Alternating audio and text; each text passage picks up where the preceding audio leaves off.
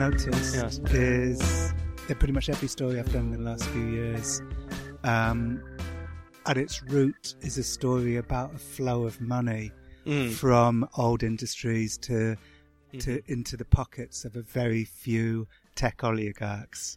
But I think that's sort of totally changed the world, and people aren't really thinking about it. And the reason why people aren't thinking about it is because the tech oligarchs are giving us what we want, which is everything for free on the internet. Is that really any different than the old model? It's just sort of shifting hands to different industries. Oh, no, I think there's like huge, significant, like massive changes. I think the whole, like everything you can think of that's happening in the world today that's bad is as a result of that. And also, you know, some things that are good. So it's both. But the bad stuff too.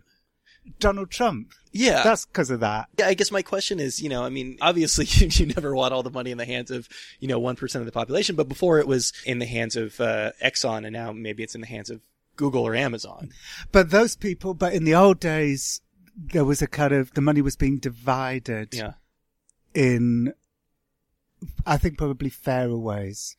So newsrooms would start, you had investigative journalism. And you don't anymore. Like the best investigative journalism, or some of the best journalism that happened during the election, was from the Washington Post, and that was really because Jeff Bezos decided to spread his money back down to them. Yeah. If he hadn't decided to do that, then the Washington Post wouldn't have been able to do half the things that they did. So that was a kind of munificent decision by one of the tech billionaires to allow that to happen. Does the system even out at some point? Obviously there's the up and the downside. The downside is that there's not as much money going into it, but the upside is that it doesn't require as much money. And it's a transition right now. Are things going to start evening out at some point, or are we just sort of screwed as far as journalism is concerned? I've got to say, I kind of feel worried about the future of journalism. Along with everything else. Yeah, I mean, the reason why this isn't high up in my mind at the moment is because I'm making a series for Audible, which is going to come out probably next spring, about the tech takeover of the porn industry. And it's about all of this stuff, but I've decided to make it entirely, or not entirely, but primarily about porn, because that's a world that people, like, if nobody cares about a musician not making any money anymore because all of their music is stolen, nobody cares about it when it's porn, because nobody cares about porn people.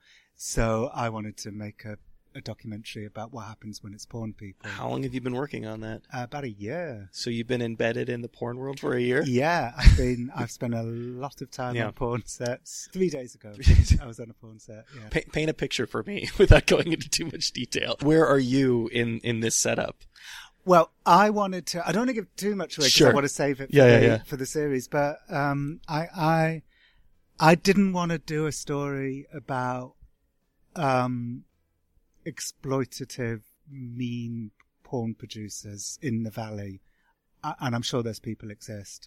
Although I'd say those people exist a lot less in the Valley than in Florida or Las Vegas.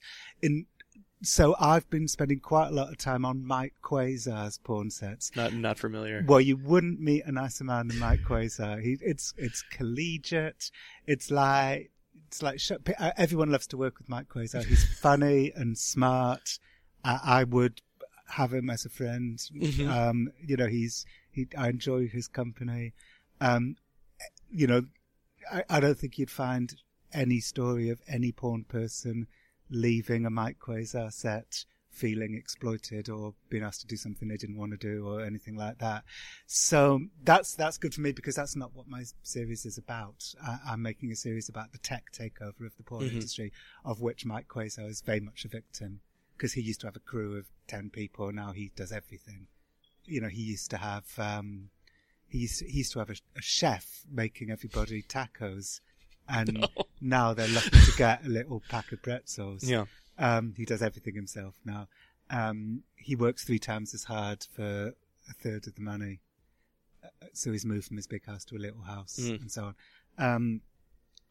But on the set, it's a friendly, collegiate, sort of show busy atmosphere. It's not that dissimilar to being, in a theatre or It's probably more fun than being on a film set, Hmm. because on a film set, you're just sitting around for ages. In a porn set, Mike Quasar said to me, if the scene is 25 minutes, I will shoot for 26 minutes because I don't want people having to hang around any longer than they have to. Whereas if a scene is 25 minutes in a movie set, that's like a month. Part of the appeal then was that this wasn't necessarily something that an NPR would look at. This isn't the first place that they would go in order to explore the way that technology is impacting different industries. Yeah, exactly. I think that's probably the main reason. So in some ways it's a kind of metaphoric series because it's about porn, but it could be about journalism, or it could be about music. But also it was a mysterious world to me, and I always like to go into worlds that I don't understand, or worlds that are mysterious to me. Mm-hmm. That's always been the kind of wind behind my sails ever since I started out.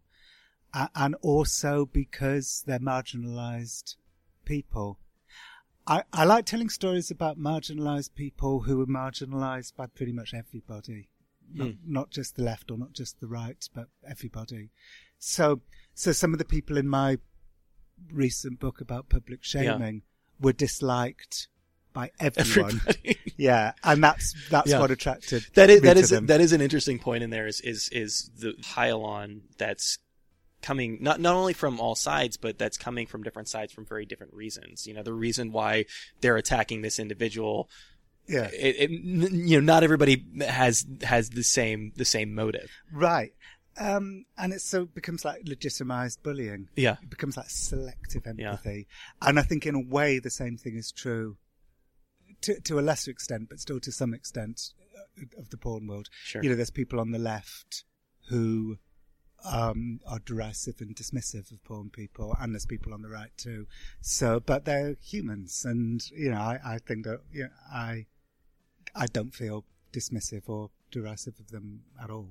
In order for that book to have really worked, though, you needed to find some of that bullying in yourself. Yeah, I absolutely. I needed to sort of, I guess, unpack my own. Yeah. God, I've been in America too long. I'm about to say I needed to find a way to unpack my own journey. I'd never have said that when I still lived in London. But yeah, the fact that I used to be a shamer and then I had a kind of Damascus moment. God, I'm blushing because I said that. It seems like you're the kind of person it takes a lot to make you blush too. Yeah, I know, but that made me blush. The words unpack my own journey. There's an instance in the book where you kind of you do turn the camera on yourself and you say, I can't remember who you were even speaking about, but it was, I know that I've done this a lot in the past. Here's a very specific incident of a time when I basically kind of was the first person to point something out and kind of semi ruin somebody's life in the process. Yeah, it was actually a man who died like about 3 days ago. Oh, wow. A.A. Gill. He's a Sunday Times columnist. He worked for Vanity Fair for a while too, and he'd written a column about how he'd shot a baboon on safari because, like all of us, he wondered what it'd be like to shoot a person. Now, he also would give my television documentaries very bad reviews, and so you were waiting. You were waiting for your moment to pounce. Yeah, and I started the I started like a pile-on. This was in the early days of Twitter. This was probably like 2010 or 2011, when pile-ons were still kind of new and exciting, and people weren't feeling quite as morally ambiguous about them as they do, I hope, now. Sure. So I started pile-on. But then he died. He died like a couple of days ago. So it's weird to tell this story now. How are you processing that? Well, I mean, did you reconcile? Or at least, I should say that when I did that, when I initiated a pile-on against him, he was still alive. So, we're all going to die. So that's true. I mean, you didn't kill him, most likely. I definitely didn't kill him. Did we reconcile? Actually, sort of, yeah. Because it sounded like you were feeling, I don't know if guilt is the right word. Yeah, I felt a certain amount of guilt. As I was enjoying the pile-on that I had created, I remember somebody tweeted me this is probably one of the kind of genesis stories of my public shaming book. Someone tweeted me, "Were you a bully at school?" Yeah. And I was like, "Au contraire." I was not a bully. I was bullied. That's the origin story of a lot of people who participated in these pile-ons, right? People who were picked on and powerless. It got me thinking, like, so is the way to kind of pull yourself out of a hole of being bullied is to bully other people? Is that what's going on? Or is there another way? So all these thoughts started swirling around. Yeah, I mean, Ager was a kind of very brilliant and talented writer, but he was also very savage. So when he died a few days ago, I mean, rightly, people were remembering his brilliant use of words and his talent as opposed to his savagery. But he was both. He was brilliant and he was savage. I wonder if there isn't sort of a, I mean, you're a journalist, and obviously the kind of the biggest rush is the scoop, or I guess we call it the exclusive these days. But to not only have picked that out for somebody who you had just been kind of waiting to slip up, but to be the first person with that piece of information on the internet and to sort of like reap the congratulatory tweets is a weird little rush in and of itself. Yeah, absolutely. You're right. I don't know about you, but these days as I get a little older, like the scoop has to have something else with it as well, which is you have to feel kind of ethically okay about the scoop. Yeah. When I was in my 20s and 30s, I probably would have taken the scoop, whatever prisoners, I was taking. Yeah. But now I'm in my 40s, and I'm sure going forward, the scoop has to not have victims, really. It has to be kind of ethically right. And I'll turn down scoops now if I feel like someone's going to get hurt. Because, you get older and you sort of accumulate your own baggage, and then you start to sort of be more empathetic towards other people, I think. Yeah. That's also one of the differences between doing all just solely online reporting and actually kind of going and meeting somebody. I mean, you point this out a lot in this book, and it's a reference back to an older book of the Psychopath book. Right. And there are many instances, and obviously this is something that was, at the front of your mind for a lot of the writing, are people just identifying sociopaths and psychopaths from afar. Yeah, we love nothing more than to declare other people insane. Yeah. But you had, because you had studied that subject, because you were so embedded in that for so long, you kind of went out of your way to point out to people that, I don't know, that you might have even said this at some point, that it's kind of a psychopathic tendency to identify other people as psychopaths from afar. Oh, it totally is. It's because one of the items on the psychopath checklist is lack of empathy. Yeah. Another is grandiose sense of self-worth. So to identify psychopaths from afar is both grandiose and empathetic. I love that there's a moment in there where the Formula One guy, Max Mosley, where he suggests that he might be one. People are constantly asking me if they're a psychopath. Now, my answer is, if you're worried, like if you read the psychopath checklist and it makes you worried that you might be a psychopath, that means you're not one, because psychopaths never worry about being psychopaths, because what's there to worry about? How did you go down the psychopath road? Actually, I don't put this in the book, for reasons that I think will probably become obvious, but I'm doing a stage show at the moment. I'm doing a theatre tour with this woman called Mary Turner Thompson, and she was the reason why I got into writing about psychopaths.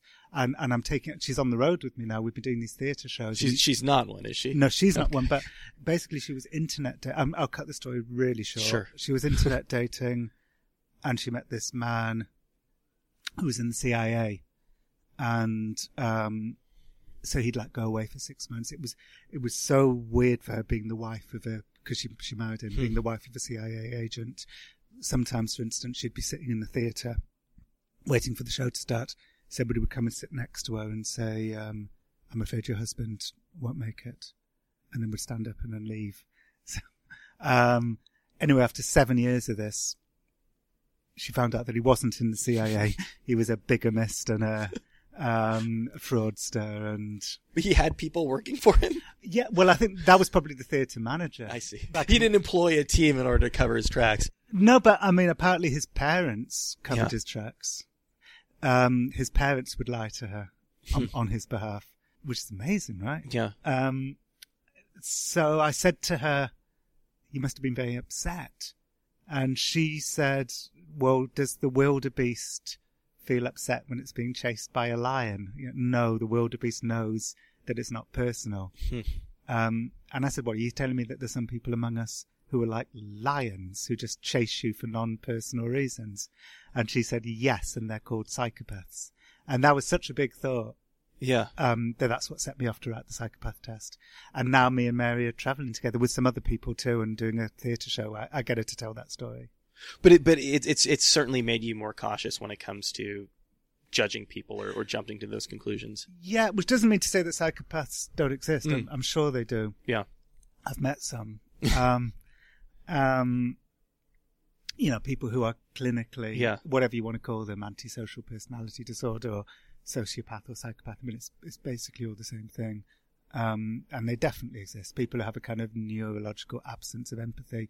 But what I notice very much, and I see it happening on social media all the time too, is this proclivity, this kind of love we have to turn other people into monsters. Yeah. I really hate it when we turn other people into monsters, and I also really hate it when we turn other people into impeccable heroes.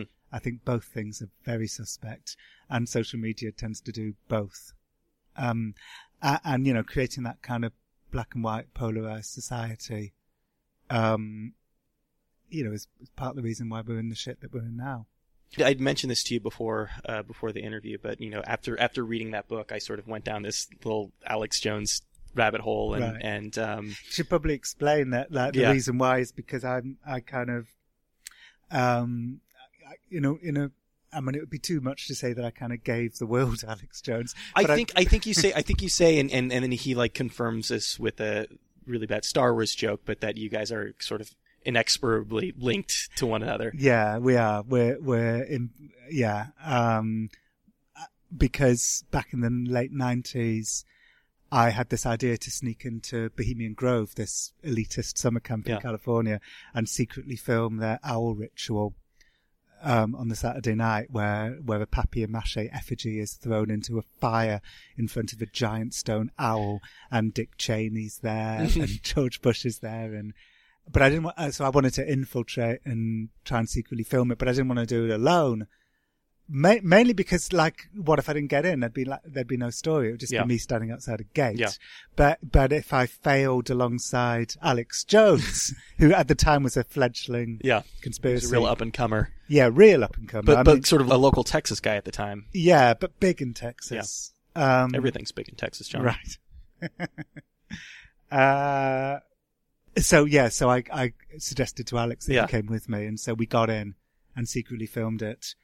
And it kind of turned Alex into a star, because he brought out this documentary called Dark Secrets Inside Bohemian Grove, where what we had actually seen wasn't enough for Alex. He wanted to extrapolate it into us possibly witnessing an actual human sacrifice, which definitely we hadn't. We definitely hadn't seen an actual human sacrifice. He's an interesting example that when we sort of talk about the way that media has changed, and that you don't necessarily need the same sort of capital that you did then. I mean, he was kind of on the forefront of that. I mean, you were working with I think the BBC at the time. Yeah, well, Channel 4, which is like another British channel. And this was probably 99 maybe, and he was broadcasting his show InfoWars. Out of a children's bedroom in his house in the suburbs, with choo-choo train wallpaper on the walls and an Empire Strikes Back poster, down an ISDN line to his however many, hundreds of thousands, maybe even a couple of million listeners back then. And it was just him, his girlfriend Violet, and I think one other guy, Mike, maybe two other guys. And you're right, now I went to see him again a couple of months ago, and he has a giant complex of studios and a staff of at least 75 and the ear of Donald Trump. more than the ear of Donald Trump. I mean, he influences the things that Donald Trump says and thinks. It's a very kind of complicated relationship from the standpoint that you guys seem pretty friendly when he's interviewing you. It certainly wasn't hit piece. And you mean the piece I wrote about him? No. Well, him actually having you into the studio. He seemed to be fairly nice. Obviously, he completely dominated the conversation, but that's what he does. Well, I wanted that to happen. I mean, the reason why he interviewed me is because I wanted to interview him. Yeah. For this ebook I was writing, The Elephant in the Room, and he said okay, but only if I could interview you as well. So I went on InfoWars, and it was kind of damage limitation. I just didn't want to say anything that would blow up in my face. So I just sort of nodded and smiled a lot. And then when the show was over, I went into a room and interviewed him. I was gathering that you had this sort of sense of guilt potentially in the role that you played in his rise. I mean, I don't remember the exact wording that you say, but you might say something along the lines of one of the most irresponsible people you've ever met. Well, I mean, he is. I'm fond of it. This is difficult, and I'm constantly reassessing my thoughts on this, because a few people have really gone for me about this. A few people have basically said, you should be ashamed of yourself for giving Alex Jones a platform. Yeah. Do you really think Alex Jones is just this cozy man? But then when I go to the other extreme and say he's the most irresponsible man I've ever met, that feels I want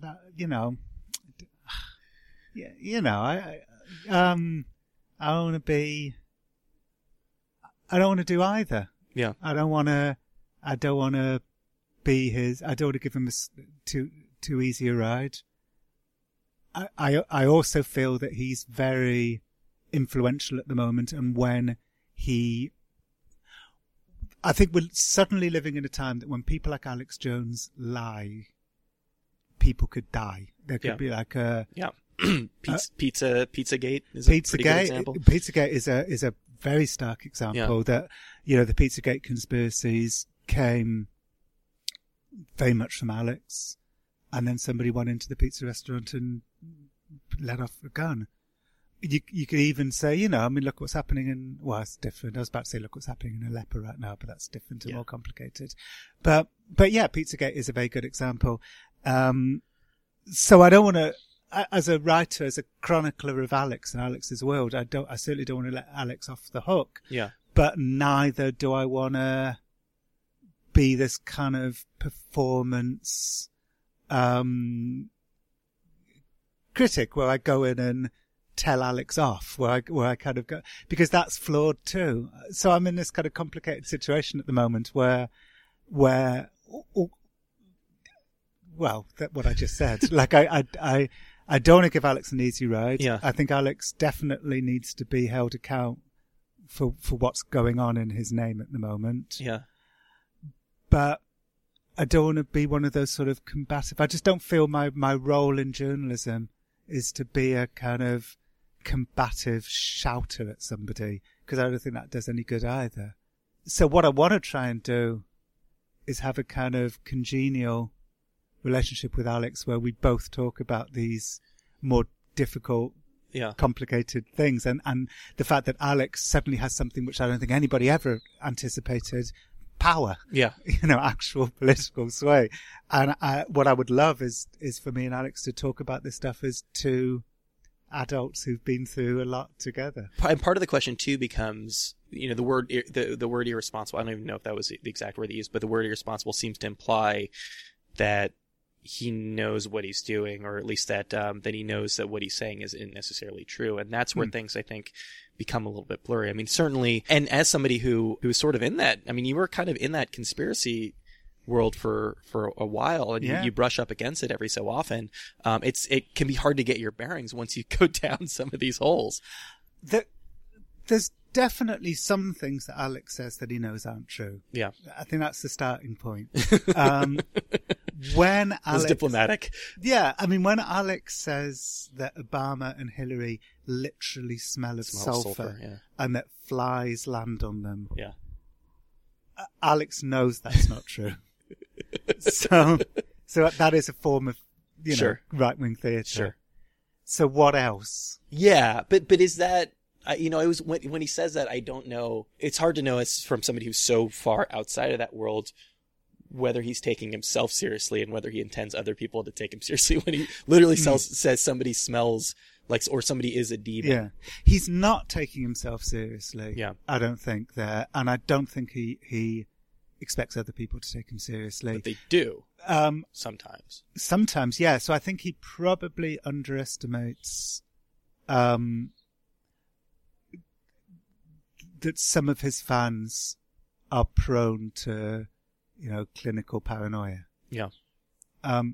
Also, he's very good at what he does. I mean, he's incredibly talented as a broadcaster. Yeah. I'd say he's charismatic. He's tireless, persuasive.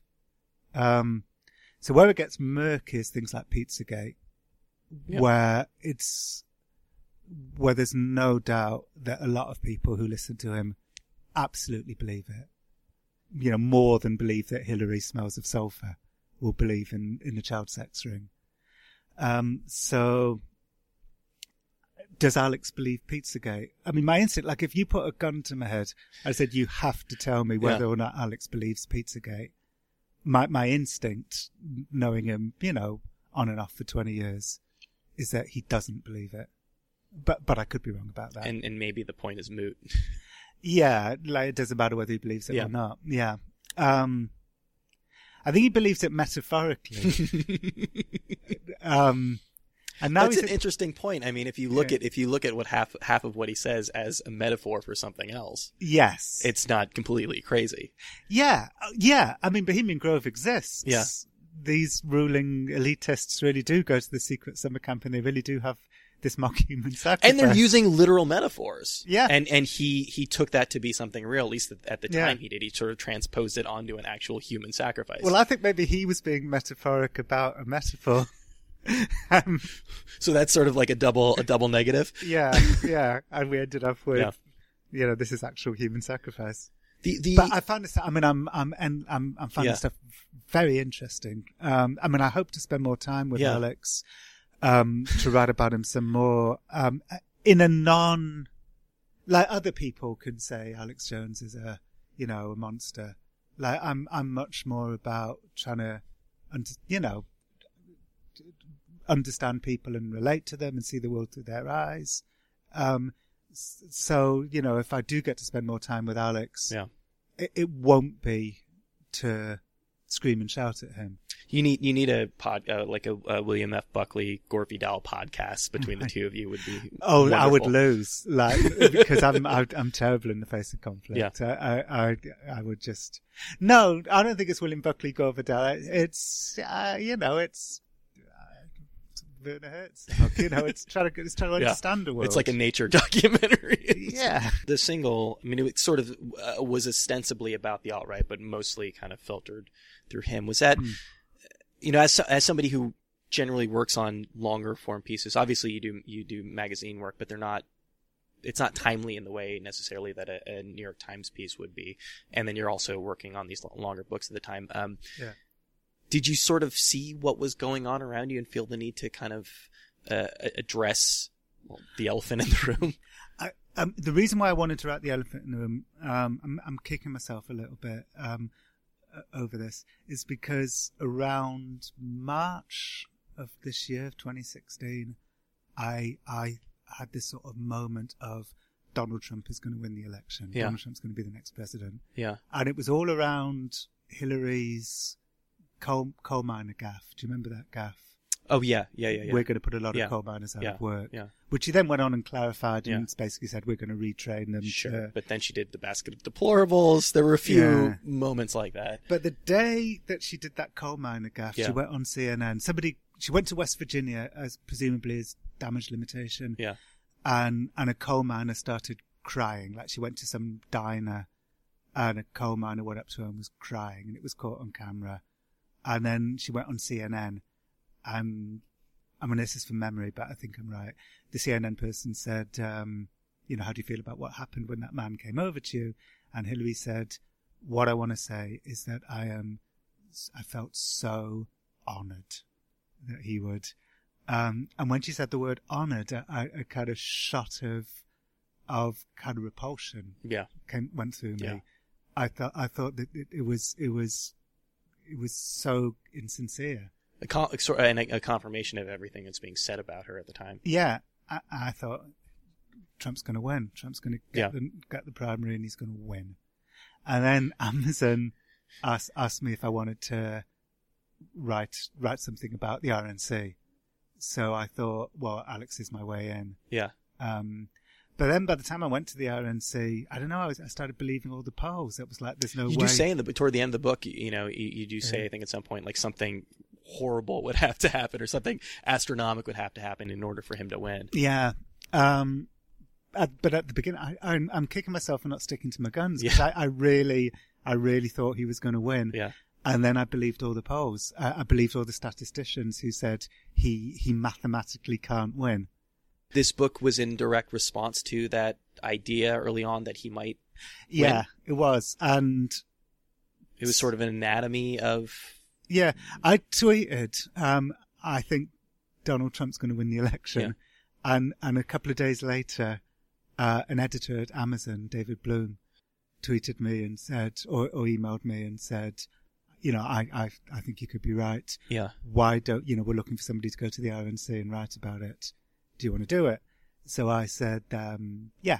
And then I thought, well, I don't know about you, but one of the first questions I always ask myself when I'm about to embark on a story is like, why me? Yeah. Like, what gives me the right to write this story? Or what am I bringing to the table? Yeah. What am I bringing to the table? Whatever. Yeah. And I thought, well, what I've got in this story is Alex Jones.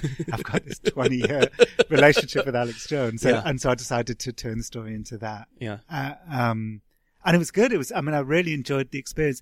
Plus it means I've got 15,000 words capturing that moment in time, which might become part, like if I write a kind of them too, like another book about the alt-right, now they have power. Because when I was with them in the 90s, they were powerless, and now they have power, so that's like a massive change. In a sense, you obviously saw some of this coming, early on, that you saw that there was a very real possibility that he could win. Do you feel that you had an early glimpse into that kind of that rise to power and the legitimization of it? Back in the 90s? Or even during the campaign, as all this stuff was really sort of starting to come to the surface? No, honestly, I thought the alt-right was going to be a hindrance to Trump, not a help to him. You thought it would continue to be a fringe group? Yeah, I remember saying this to Roger Stone, actually, like, you're going to, Trump going on InfoWars is surely going to put off more people than it attracts. Mm-hmm. And he was like, no, you're wrong. Yeah. And I was wrong. Yeah. So I never thought that Alex would help Trump to power. Yeah. Because I believe in rationality. I believe in facts, and I thought most people shared that. It was so strange going back and reading the Public Shaming book and reading the Jonah Lehrer stuff at the beginning, and realizing like what not so long ago completely ruined his life for making up stuff that, quite frankly, wasn't as bad. Yeah, as the stuff that Donald Trump makes really. up.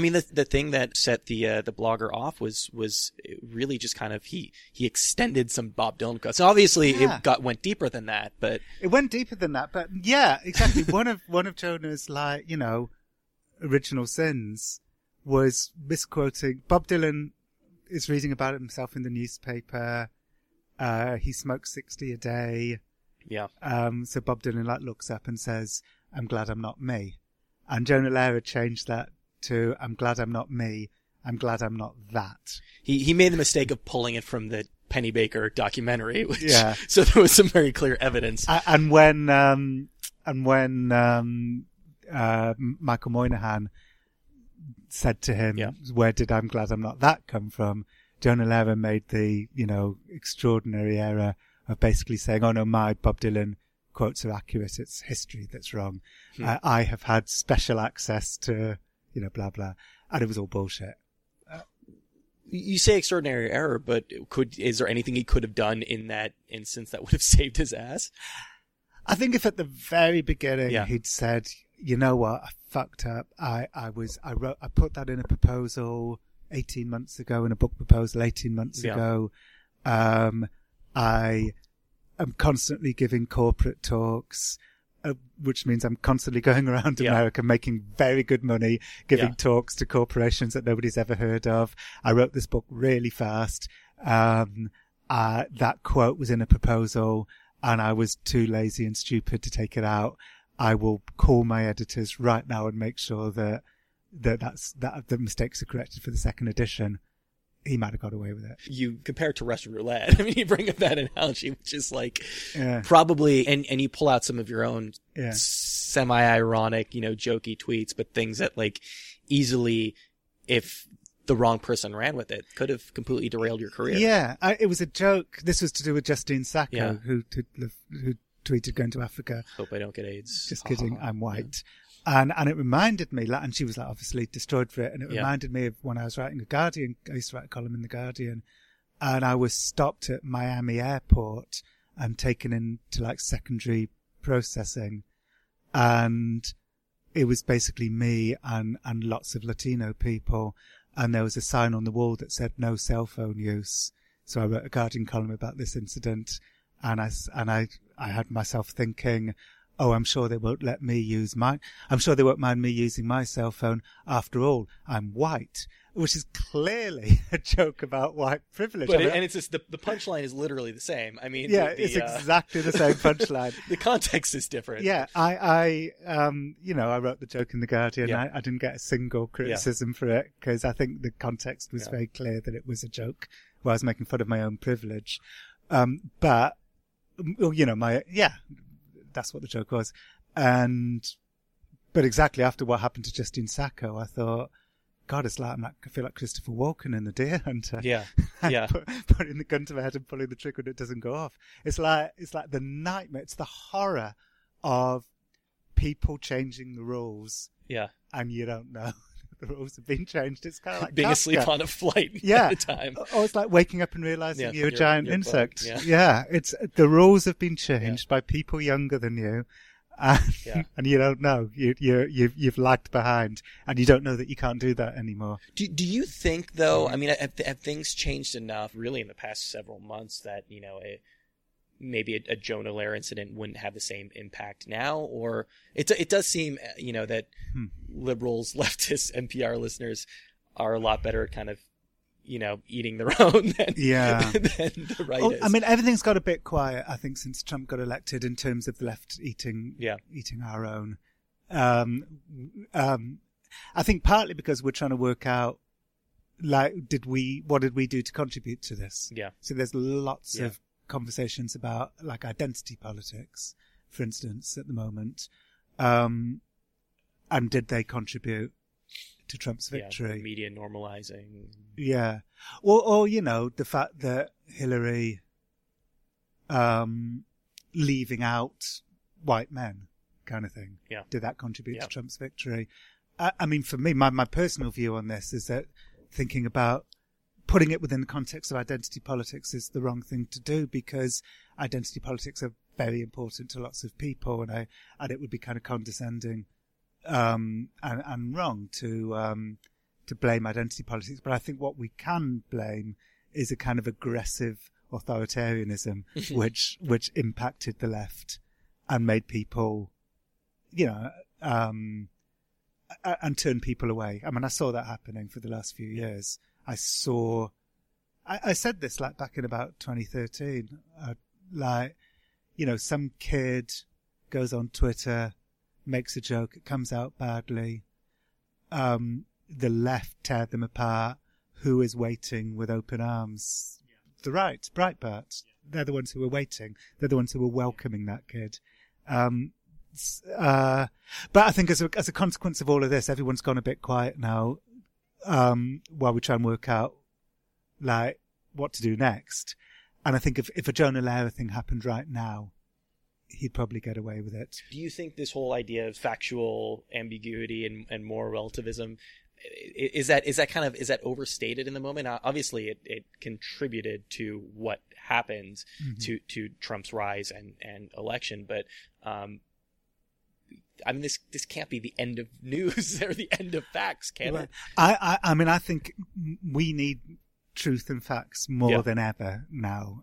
We can't sit back and allow the goalposts to be changed by people like Alex Jones and Donald Trump and Stephen Bannon. Like, we have to fight.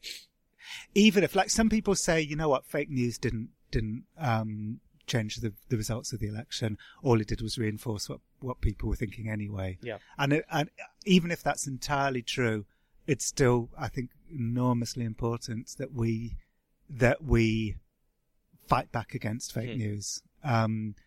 More important than ever, I would say, because truth is important. And as I said earlier on, like, when people like Breitbart lie now, since Trump got elected, that could directly lead to people dying. Obviously, a big contributor to the problem is that everything is so siloed right now, and when you do something on NPR or you're writing to your readers. Yeah. Certainly going on Alex Jones's show is an opportunity to potentially kind of reach other people. Right. Well, I went on Glenn Beck last week for the same reason. Golly. And actually, in terms of common ground, I have more common ground with. I mean, on a personal level, I like Alex Jones because how can you not like somebody you've had sort of great adventures with in your life? Yeah. But on a sort of political common ground level, I have more in common with Glenn Beck because I think Glenn Beck, like me, feels that the centre. Yeah. I think Glenn Beck's had a kind of some Damascus moments and feels guilty about all the division and polarization that he's perpetuated over the years and wants to find a common ground. And I also think on the left we need to find a common ground. Yeah. So, but when, ask any fake news person, ask any like Breitbart or Alex Jones or fan of those people, about fake news, they'll always come up with the same answer, which is, oh, fake news. What? Do you mean the Washington Post? Do you mean the New York Times? But, I mean, I don't need to tell you the two things could not be more different. Yeah. Sure, of course, the New York Times and the Washington Post and the Guardian, they have biases. They get things wrong from time to time, but there is a world of a difference between that and creating a fantasy world, which is what InfoWars does. Do you think, though, when they look at the mainstream media, that's actually what they see reflected back at them? Are people making up facts? I think so, yeah. I think because this, again, this is why relativism is so tricky. Yeah. Because of course you see the sources that you rely on as being factual.